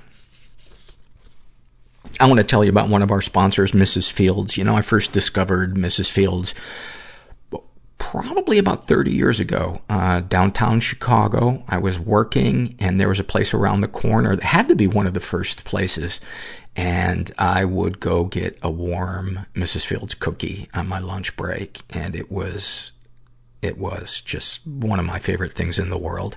And so when they decided to sponsor a couple of episodes, I said yes. So if you're stuck thinking about what to maybe get somebody for the holidays, they have, I think, the perfect present. They have a tin of delicious treats, brownies, cookies, chocolate-covered graham crackers. There's a butterscotch blondie in there that will blow your mind. They've been doing delicious treats for over 40 years, from their signature chocolate chip cookies to handcrafted frosted favorites and melt-in-your-mouth brownies. They have gourmet gift tins and baskets. Their cookies and sweets are baked daily and always arrive fresh and flavorful. Ordering is super easy. You can ship anywhere in the U.S., and you can add a personal touch with a custom message, company logo, or family photo.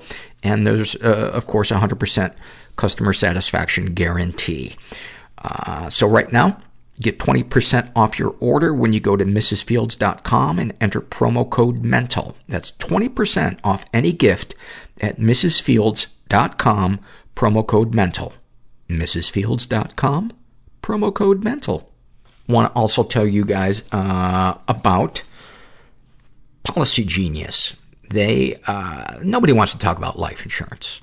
Let's be honest. And nobody wants to go through the hassle of finding out what's the right insurance for me. Well, Policy Genius is the easy way to get life insurance. Actually, a bunch of different kinds of insurance if you want to. In minutes, you can compare quotes from top insurers to find the coverage you need at a price you can afford. You can then go and apply online, and the unbiased advisors at Policy Genius will handle all the red tape. And it doesn't just make life insurance easy. Whether you're shopping for disability insurance, to protect your income, or homeowners insurance, or auto, they can help you get covered fast. Their website, it's super intuitive, and what I liked about it is that it takes what is normally a kind of baffling, complex decision with a lot of different factors, and they make those decisions intuitive, and they explain it in a way that simplifies it without missing out on any key information that you need to know. So if you've been intimidated or frustrated by insurance in the past, give Policy Genius a try.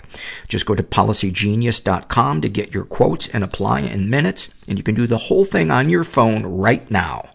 Policy Genius, the easy way to compare and buy life insurance.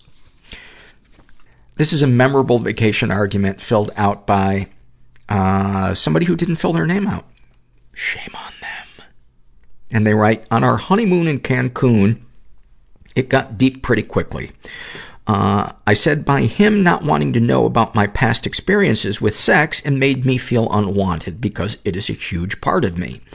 I have trauma, addiction to porn and sex. I have addiction to sex and porn at one point. It then escalated to him not wanting to understand my mental illness. It felt as if he had a picture of who I was, but it was all just a half picture, and he doesn't fully see who I am. And the mental illness, I'm pretty sure he assumed I would just grow out of it or something. From his point of view, I was having a meltdown, but for me, it was the first time I could express it after 7 years of being together. I tried before, but he doesn't get it. Now I am mad. I just remember the hiccups and the tears and snot and my whiny voice and the hotel bathrobes messed up with my mascara. Beautiful beach, though. That might have been the most perfect way to just put a little button on a survey. That's why I created the survey. There is something about vacations that bring out the best in us or the worst in us, or, we want to poke the bear or feel like this is the time that we need to discuss this thing. It just seems like it just intensifies things. I always say, if you are thinking about marrying or living with somebody, go on vacation with him for 10 days. And that will be a crash course in how it is to communicate and compromise with that person. This is a shame and secret survey filled out by a guy who calls himself Red. And he is, let's see how old he is. Sorry, my elbow is straight. He's in his 20s. He was raised in a pretty dysfunctional environment. He's never been sexually abused. Although he writes, although I do have some bizarrely specific panic attack inducing triggers related to depersonalization, depictions, bad drug trips despite my ongoing casual drug use, vampirism, other forms of mental co-option, etc., without any real origin point I can remember, which makes me wonder. I'm not even sure I understood what half of that meant, but I don't have to understand the rest of your survey. He's been emotionally abused. He writes, when I was young, my mother struggled a lot with anger, escalating to screaming at tiny irritations. It was often very scary, and I would frequently burst into tears, which she would try to delegitimize as an unfair thing to her. The same thing happened with food. She wasn't the best or the worst cook, and any negative reaction I had to her food was treated as me just being dramatic. My mom was also very smart, a very smart academic, and she was easily able to debate me into feeling bad about any expression of distress towards her. So I grew up trying to repress every anxious response, hating myself for not being able to, which is anyone with anxiety can tell you is a vicious fucking circle. For a long time, her screaming seemed like too stupid a reason for me to be so anxiety-ridden and suicidally depressed, and it took until I graduated from college to really understand the way she unconsciously grabs at the emotional and logical high ground by pushing people's buttons and denying she's doing it. And you know what? In her mind, she's probably not even being truthful with herself either. That's the fucked up thing about people that are emotionally hampered. or terrified, that they don't want to open that trap door to another point of view or to recall experiences from their past that they don't want to deal with, is they just have their own reality and what they think is appropriate. And you know what? That's totally fine as long as they're not a parent. And if they're not, then, you know, we can get away from that person. We can set boundaries. We can say, you know what? This relationship's not working for me. But when we're stuck as kids living with that person, it kind of sucks. And we also usually don't know that there's some type of dysfunction going on. So we blame ourselves. But the good news is, you know, once you become an adult and you're 18, if you're not financially dependent on them, you can say, hey, I've had enough. Any positive experiences? We actually have a good relationship now. A lot of the things I like about myself, love of books, dark sense of humor, writing ability, come from her. And as I've gotten distance, I've been able to appreciate that more. Her anger has mellowed out mostly, and I've gotten better at disengaging from her button pushing too. But we can't really spend longer than a week together without at least a minor blow up. A week? Fuck, that's a marathon to me with family members. And most people I know, like 2 days, 48 hours is like if you're going to spend time with family. There was this time when I saw her as this huge villain, and I struggle a lot to see her as a person while also being conscious of the abuse and the prison of self-loathing and anger it trapped me in. I haven't really talked about it with her, and I know I should, but it's so much easier to talk to my dad about it than bring it up with my mom, and I don't know if I'm at a place where I can talk about it with her without triggering a screaming argument. You know, from what I've read your survey obviously previously to this, and my sense is that it probably would not be taken well. But I think as long as you don't get your hopes up, because she just really truly sounds like somebody that, there's just a block. You know, there's just a mental or emotional block where criticism cannot come in. Darkest thoughts. I am enormously jealous of my friends when they're in the honeymoon phase of new relationships, and often enjoy giving advice when they're on the rocks because it makes me feel more emotionally stable. I think the advice is good, but I worry about the motivations behind it. I want them to be happy, but I'm also really afraid that I'll never love someone who loves me back. My life is filled with unrequited crushes. I can see that intellectually as a defense mechanism against emotional intimacy, but I can't seem to stop doing it. And every time my friends pass up an invite to hang out with a new partner, it feels like a knife in my ribs. I want them to be happy. But I often find myself rooting against them despite myself. I think a support group for struggles with intimacy would be a great idea.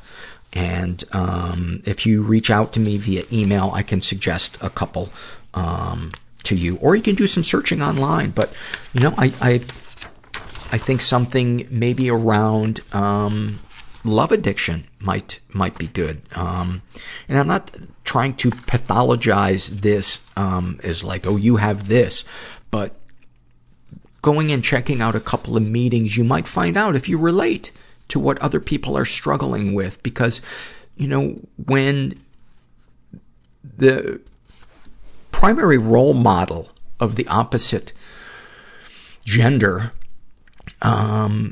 is as gaslighting as your mom was, it makes it really hard to have a good picker when it comes to looking for a partner. And there's a lot of unwinding of issues and feelings to get to the place. And I know this from personal experience, but it can be done, and it's worth all the work. Darkest secrets. When I was in college, my roommate accused me of rape. It was a one-time hookup following a long, emotionally intimate conversation that involved alcohol. But the night of, and for months afterwards, I would have described her A, as the aggressor, B, enthusiastically consenting, and C, totally lucid and communicative. Until the day she texted me out of the blue at 5 a.m. claiming that she was unconscious. Now, she was very conscious, but that doesn't mean she wasn't blacked out.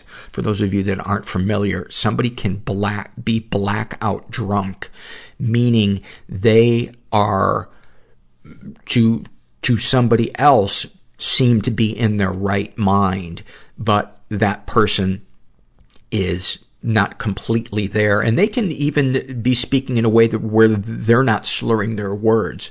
I know many people in my support group who would wake up in the middle of a blackout and they're driving. So it's like their body is functioning, but their real, authentic personality, for lack of a better description, is not there and awake and in control. She has worse mental health issues than me and is often on very strong rounds of medication. This year, the year before, at one of our friends' birthdays, she suggested strip, never have I ever. And the next day claimed that the alcohol had interacted with her medication and caused her to black out without anyone noticing. I know this can happen to people. I do not know what medication she was on the night we had sex. I do know that she had sex with me as a favor because I was still a virgin. She made me tell her how grateful I was afterwards. That sounds kind of fucked up. I do know that I had an unrequited crush on her during our freshman year, that she saw me as beneath her physically. I do know that as school went on, I came to know her as an unreliable, dishonest person whose accounts of her personal life sharply diverge from those of neutral witnesses. I know that she texted unprompted the morning after, expressing that she was happy it happened and saw it as a one-time thing. I know that I was on the same page. I know that it was soon after she found out that some of our friends knew we hooked up. We had not discussed discretion at all. And I told a couple of friends because it was an important moment in my life to me and I wanted to share with them.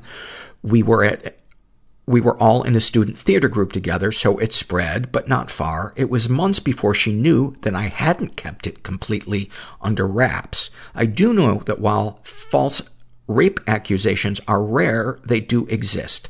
And it's possible that, ashamed of having hooked up with me, she changed her mind about what happened. I also know that it's possible that while I participated in the act, believing I had knowing, enthusiastic consent, I was having sex with someone who was not consciously inhabiting their own body.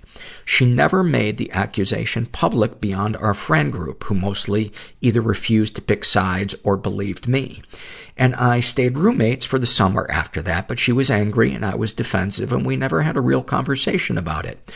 I've reached out to her in the ways that I can. We've blocked each other on all social media and got no response. She doesn't owe me closure, but I don't know how to deal with these feelings without it. And I don't know how to talk about it with other women I'm romantically interested in. I haven't had to share it like that, and I'm terrified of the loathing and scorn I might provoke if I do. I want to go to therapy and talk about it, but I can't bring myself to. I've always had an easier time talking and relating to women, but I'm scared that if I go to a female therapist, I'll either trigger them or find out that they hate me when I tell them. I don't want to go to a male therapist because I prefer talking to women, but deep down I know that I'm looking for absolution and don't believe I can get it from a man. And it's fucked up that I believe a female therapist would have the power to absolve me just because she's a woman. And I'm suspicious of the feeling that I need to be absolved because it makes this all about me, or like I'm allowing my accuser to define my narrative in a way I believe is untrue. On balance, I look at everything I just wrote and I don't think I'm a rapist, but I feel like one, no matter how hard I try not to. I feel like even knowing for sure that I was a rapist would be easier than this perpetual ambivalence, but that thought scares me just as much as the other ones. You know, there is a lot here that you have shared, and I have to say, you know, while only you and her will have your knowledge or realities of what it was that happened, you sound like a good guy, you know, and ultimately that's what matters, is that you are woke. And who knows what is going to happen as far as mending anything with her. But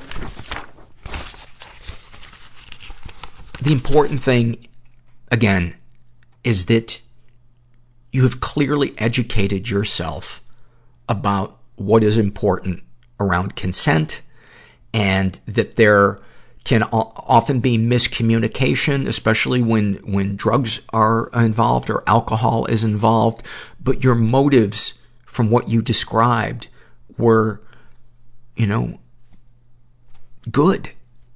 So who knows what she's thinking or what she's going through. But I think therapy would be a great place for you to do that. And I think going to see a female therapist or a male therapist is good. And I think you should print out the survey, and because I think it just eloquently describes everything.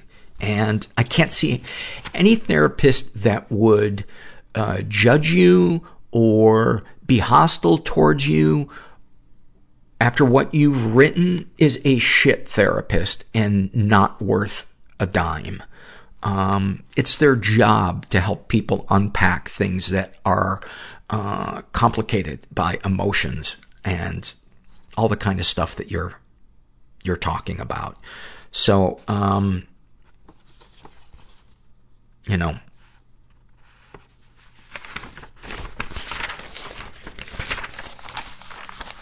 you sound like a good guy, but ultimately everybody can tell you you're a good guy. But if you don't feel like you're a good guy, that's going to hamper you. And so what's the best way to feel like you're a good guy? Therapy and support groups.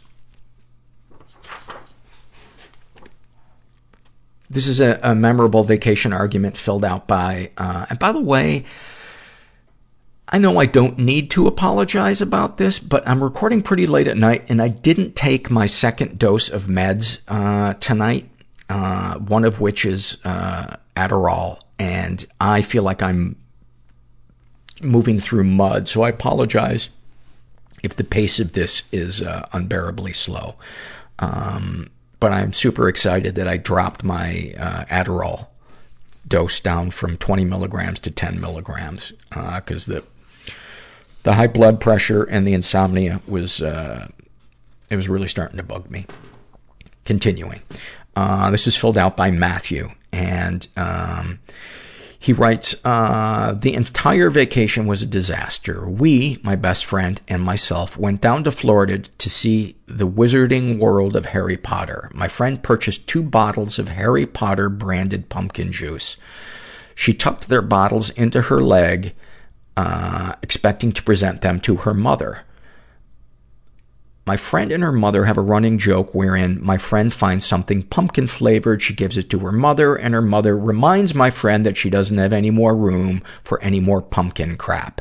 Half the stuff rots in the back of her mom's fridge. So, TSA flags the 2 pumpkin juices and tells my friend she needed to pour them out or check the bag and go back from security.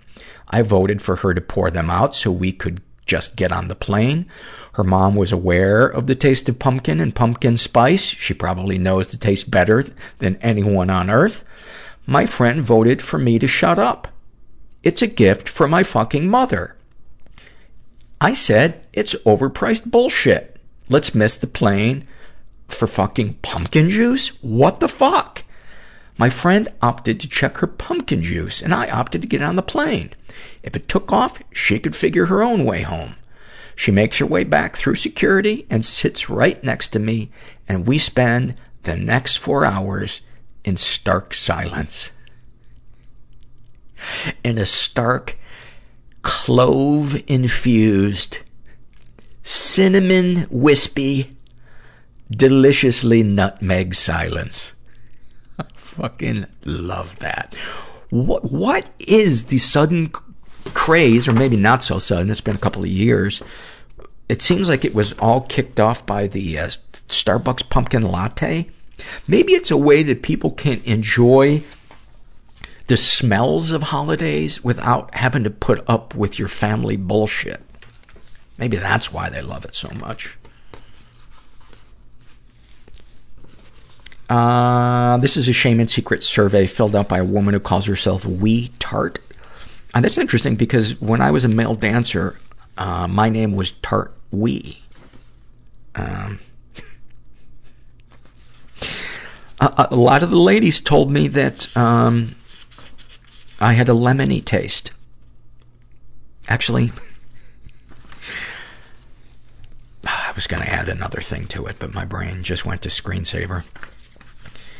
She is in her 30s, identifies as pansexual, was raised in a pretty dysfunctional environment. Ever been the victim of sexual abuse? Yes, and I never reported it. My dad is an alcoholic and was completely checked out. My mom made me her surrogate husband. She was inappropriate with me. I just want to thank you, by the way, for claiming this as yes, and I never reported it. Because not only are you validating your experience, but I feel like you're validating the experience of all of us who have experienced covert incest. And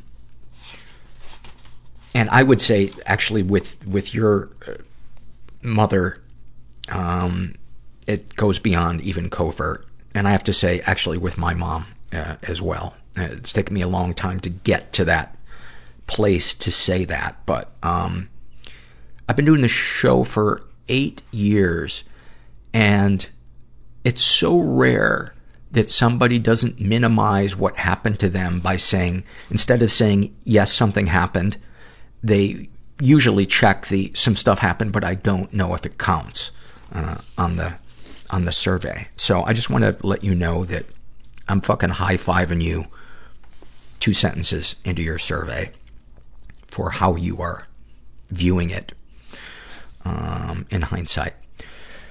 My mom made me her surrogate husband. She was inappropriate with me. It started off with her just oversharing details of her sex life. Then she started teaching me about sex, but in a very graphic way, dirtier than Cosmopolitan or Playboy letters.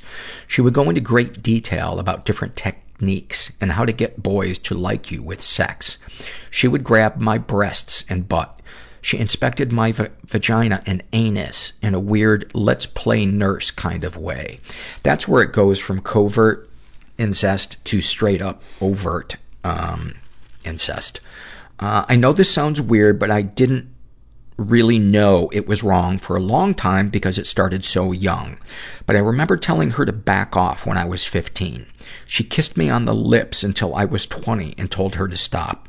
I feel really gross about it now. I thought it was love, and that shames me. She's also been emotionally abused.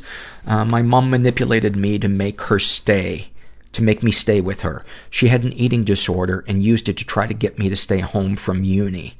She was really upset when I got married. It's like she wanted me all to herself. She treated me like shit, and she spoiled my younger brother. I was her punching bag in a lot of ways, trying to manage her, and my brother was the baby of the family. I really resent that now. Any positive experiences with the abuser? My mom loved me a lot. I know she did. She at least paid attention to me, unlike my father. That means she loved me, right? ? I don't know. I feel untethered. I have no idea what is even real anymore. And you just described the exact thought processes I had when I finally faced the truth of what happened to me. So, you are right on track for healing, and there's no way around this mindfuck that you are in right now. It's just going to take time and processing it. And, you wrote, she at least paid attention to me, unlike my father. That means she loved me, right? No, it doesn't necessarily mean that. Attention there's good attention and there's bad attention. And, you know, my dad didn't pay much attention to me at all. And I was very comfortable around my dad because he didn't invade my space. Yeah, my feelings got hurt because he, you know, he wasn't a great focuser on people other than himself, but I didn't feel malice, you know, I didn't feel, even though I don't believe the things that felt malicious to me from my mom were intentionally malicious on her part, I felt like, and still feel like, she's just a sick person who was very, very wounded. Continuing, darkest thoughts. I've been diagnosed with severe OCD and have horrible intrusive thoughts about harming people, stabbing my husband and my cat, driving over pedestrians, really sick visual images. Thanks to therapy, I'm beginning to understand that these thoughts are OCD and not things I would ever act on. They are still really sick, though. If you've never listened to the episode we did with Kimberly Quinlan, we did an episode on pure O, which is exactly what you just described, pure OCD. And we have another episode that hasn't been released yet with her. I have lots of dirty sexual thoughts. I am bisexual and I want to be fucked by a hot female nurse. I think this has something to do with the things my mom used to do to me. Mentally, I'm kinky, although I don't have an outlet for it because I'm in a vanilla marriage. I want to try a load of different things. I want to be tied up. I want to be, quote, forced to do things. I also want to be very dominant with a woman. I can't talk about these things to anyone. And you deserve to. You know, your therapist will help you decide what order to unpack things in and how to prioritize working on getting your needs met. But in my opinion, our sexuality, while we will probably rarely be 100% sexually compatible with somebody, at least having that person accept that part of us as part of who we are is a really important part for intimacy. You know, that person can accept that you have a kink that they may not be into, and they may decline doing things that involve that kink, but they should still let you know that they appreciate that you share that knowledge with them and that they accept all of you, because your partner also deserves to feel safe and comfortable during sex. Darkest secrets. I look at naked women in the women's change room at the gym. I try not to perv on anyone, but when you see a beautiful woman with perfect tits changing, it's hard not to look. Sometimes I imagine fucking them up against the lockers, or when I'm having sex with my husband, I imagine having a threesome with them. Sexual fantasies most powerful to you. I get off on the idea of being a young woman sold into sexual slavery, being taught the ropes by a kind man, being forced into things, but secretly enjoying it. I would like to role play this with my husband. I would love to have a threesome. I would like my husband to be the dominant one, and we would be there as his playthings. I want to be used. I want him to force me to go down on the other girl while he fucks me from behind. I am wildly turned on by 1950s pinup models. There's something about the buttoned-up air of perfection in those frozen housewives that makes me want to fuck them senseless. I want to push them down on their Formica tabletops and eat them out until their perfect hairdos are fucked up. That is such a great sentence. Eat them out until their perfect hairdos are fucked up. That's like a little poem. I want to rip their skirts and hip-height panties. I want to make them come so hard that they never want to fuck their husbands ever again. You have a knack for writing, just as an aside. What, if anything, would you like to say to someone you haven't been able to? I wish I could tell my husband my sexual fantasies and play around with them, but he is so vanilla. He won't even go down on me. I requested it once, and he said he didn't like the idea. We only have missionary sex. I don't want to force him into anything he doesn't want to do, but at the same time, I'm gagging for it. I mentioned trying new things, but he brushes it off and I don't know what to do. Having been sexually violated by my mother, I don't want to push him to do anything he isn't comfortable with, so I just let it go. Is it unfair of me to ask him to give me a little more in the bedroom department? No, I don't think it is at all, but this might be a thing to go to a sex therapist with, so that either you can talk about it together with this therapist and brainstorm about some stuff and possibly get to any blockages maybe he has. But it sounds like underneath all of this is a lack of communication, because ultimately that's really what sex is. It's a physical form of communication. And if the verbal form of communication and the emotional form of communication is stuck between two people, the sex is gonna suffer from that. At least in a long-term partnership. What, if anything, do you wish for? I wish that the NHS offered lots of I'm so sorry, my brain. I wish that the NHS offered lots of free therapy, not this 6 sessions bullshit.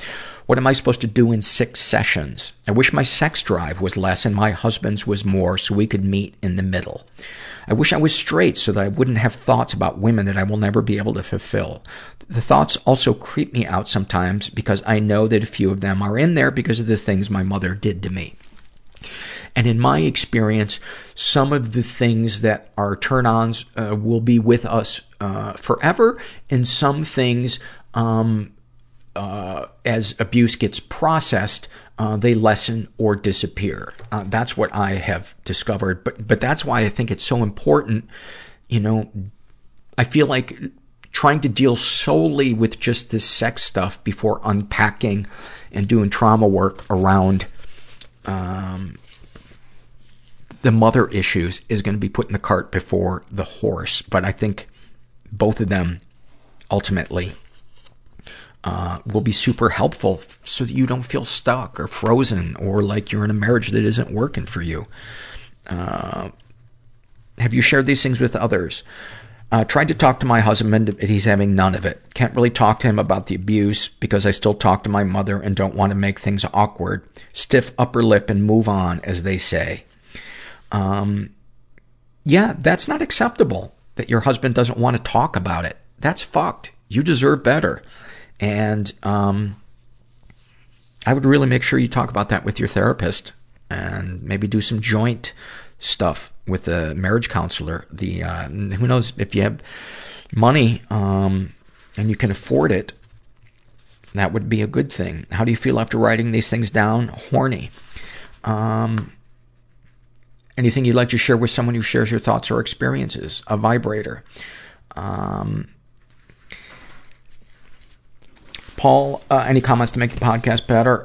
Paul, I love the fucking podcast. I've listened to around 250 episodes and counting. I've noticed that you're changing the naming style of the podcasts, and honestly, to me, they feel a little clickbaity lately. Quote, if only you knew this secret, unquote. If I were you, I'd probably stay away from this type of title, but if it gets you more listeners, then ignore me and tell me to go fuck myself. No, you know, I don't think that's off base. I'm trying to strike a line between getting more listeners, because the show depends financially on having a certain number of listeners, and I'm always kind of hovering around that place. I don't need to get into that. But yes, getting and keeping listeners is a big concern, but I also don't want to be, I don't know, greasy or clickbaity. So I try to keep that in mind when I title episodes, and So thank you for sharing that. And as I've mentioned many times on the podcast, if you haven't contacted me yet, and you had a mother who covertly or overtly sexually abused you, or was emotionally incestuous with me, all your moms did it. Contact me. You can do it through the website, because I, A, would like to know more about your story, and B, might be able to suggest a support group to check out, or some books to check out. But thank you for sharing that. I can't begin to tell you how much I related to your survey, and it as sad as I am that this happened to you and that you're still dealing with the repercussions of it, it made me feel less alone. So thank you for taking the time out to fill out that survey. And then this is the email I told you about that I got from a person.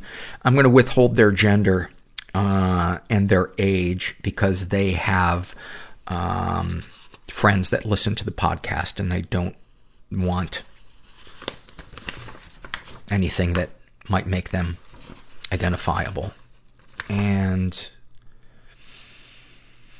the email says, hi Paul, I'm struggling to word this email because I have so much shame regarding this topic, even though I'm trying really hard not to. I'm a sex addict. Mostly now I'm compulsively using sex chat rooms.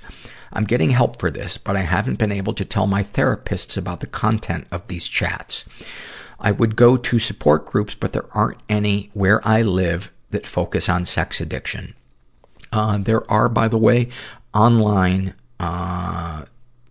support groups at intherooms.org. It's either .org or .com, but I hear great things about that, and I think they're mostly 12-step based. I seek out pedophiles or men that will age play with me, but they usually turn out to be straight up pedophiles. I like to pretend I'm a child, and I'm mostly over the shame that I carried over that. What I struggle with is engaging with actual pedophiles who want to do more than play pretend. Sometimes it's exciting to hear their, quote, real experiences with children when I'm in that lustful haze while masturbating. I don't know how many of their stories are actually real or made up, but I have a gross feeling that not many of them are fake. A lot of these men have sent me pictures of naked children, sometimes in sex acts, mostly unsolicited. Sometimes I agree for them to show me. I feel disgusted when I see the pictures, but it's still exciting. I used to use shame and disgust with myself to get off. When I'm sent these illegal pictures, it breaks the fantasy that I had in my head, and I try to quiet the voice that is making me sad for seeing these abuse victims so that I can keep masturbating. I'm paranoid that I will be discovered for having seen child porn, and it's my biggest shame. I can't help but feel complicit in the actions of these pedophiles, even though I'm not paying for these pictures or committed the acts against these children. I validate the actions of these sick people by telling them that the pictures are hot and that I wish that that had happened to me when I was their age. I can't tell if I'm hurting children by doing this. I don't want to be. I'm horrified at the thought of children being abused and their trust being broken, but I feel guilty of participating in it. Any thoughts would be appreciated. I secretly want you to tell me everything's fine, but I want complete honesty because deep down I know it's not. Thank you so much for everything you do. You have changed my life for the better and innumerable, and I want to be like you when I grow up. And so I wrote back, and I did not know what age or gender they were when I wrote back to them. And I don't think it really matters, honestly. I assumed that they were an adult. And I said, thank you for your honesty. It sounds like sex has become a tool for you to escape pain, and yet now it is a very large source of that pain, which to me is textbook addiction. I'm not a mental health professional, so my thoughts are just from a fellow human being. I don't see you as a bad person. I see you as someone who is wounded and hurting and lacking an arsenal of healthy tools to cope with your feelings. You use the one you've grown used to, but as is the nature of addiction, you need a bigger and bigger high to feel the rush, and it has now ventured into self-destructive territory. I don't know your age or gender, but from what I understand, when it comes to having illegal pictures on your phone or computer, the authorities don't care. Nor do they care where you got them. You are in danger of serious legal consequences, and the legal system will not care that you are not doing this with malice or that it's an addiction. I'd hate to see you endanger your future. Is what you're doing contributing to children being harmed? Possibly. Pedophiles you interact with might ease their conscience by believing you're a child who wants this in reality. You're also not doing them a favor by enabling their behavior and facilitating their acting out, and possibly even being the one who has direct contact with a child. I don't say this to shame you, but since you asked for my honest opinion, I'm giving it to you. You deserve better. You are worthy of happiness and peace, but the path you are headed down will not get you there. Healing your pain and finding healthy ways of soothing yourself is the path. It's a long process and requires support. You might consider inpatient sex addiction treatment at a place like the Meadows in LA. I think they have one here called the Center for Healthy Sex. The Meadows is considered, kind of the, what Hazeltine or Betty Ford was considered to, alcohol and drug recovery. The Meadows is considered for sex addiction and trauma addiction or trauma related addictions. But from what I understand, it's also extremely expensive. I also wrote, you should check out any books by John Bradshaw, especially Healing the Shame That Binds. I hope that helps. Deep inside you, there is a beautiful, wounded kid that needs help stepping out, but first, it needs to feel safe, and that's where recovery begins. It sounds cheesy, but it's true. The actions you're engaged in are only keeping that wounded kid locked away and distracted and numb. And you're endangering your future, your reputation, your freedom, and your financial potential. Is that worth it?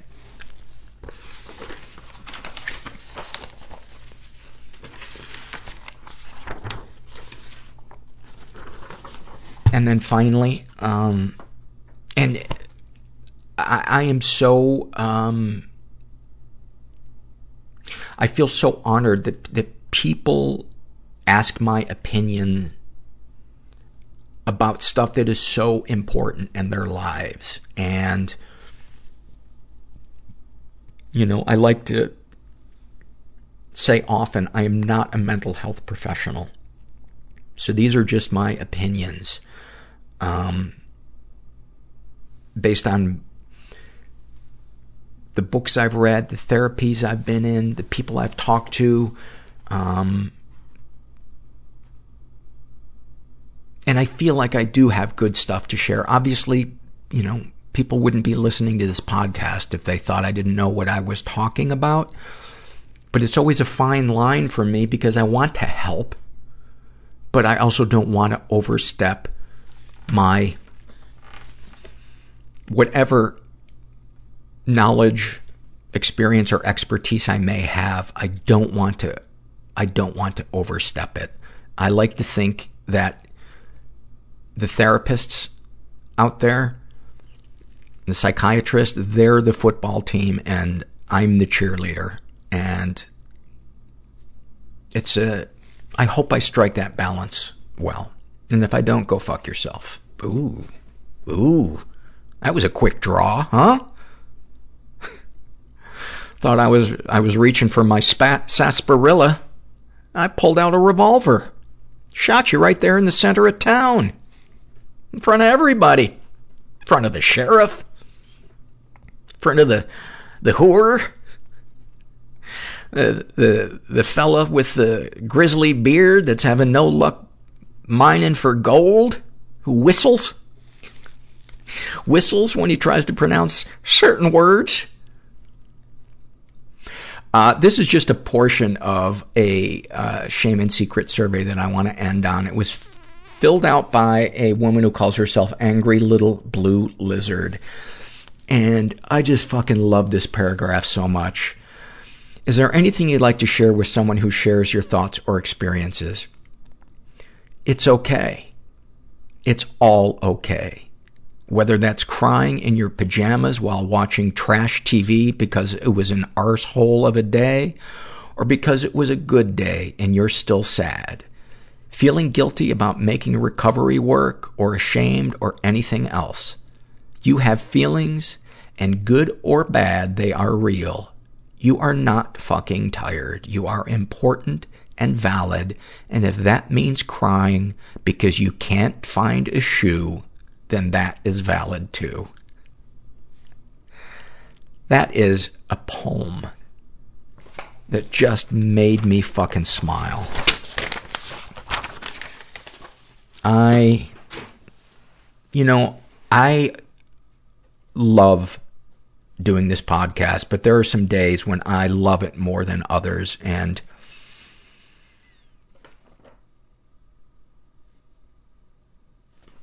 I don't have words for it.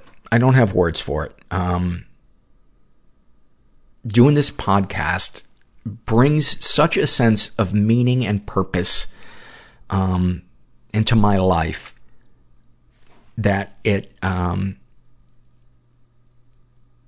I don't have words for it, except, I guess, thank you to anybody who listens or supports it or shares it with their friends, or whatever you do to help me keep doing this, either emotionally or financially or mentally. I just really, really appreciate it. And just never forget that you're not alone. And thanks for listening. Everybody I know is bizarrely beautifully fucked up in some weird way. Bizarrely beautifully fucked up in some weird way. Bizarrely beautifully fucked up in some weird way.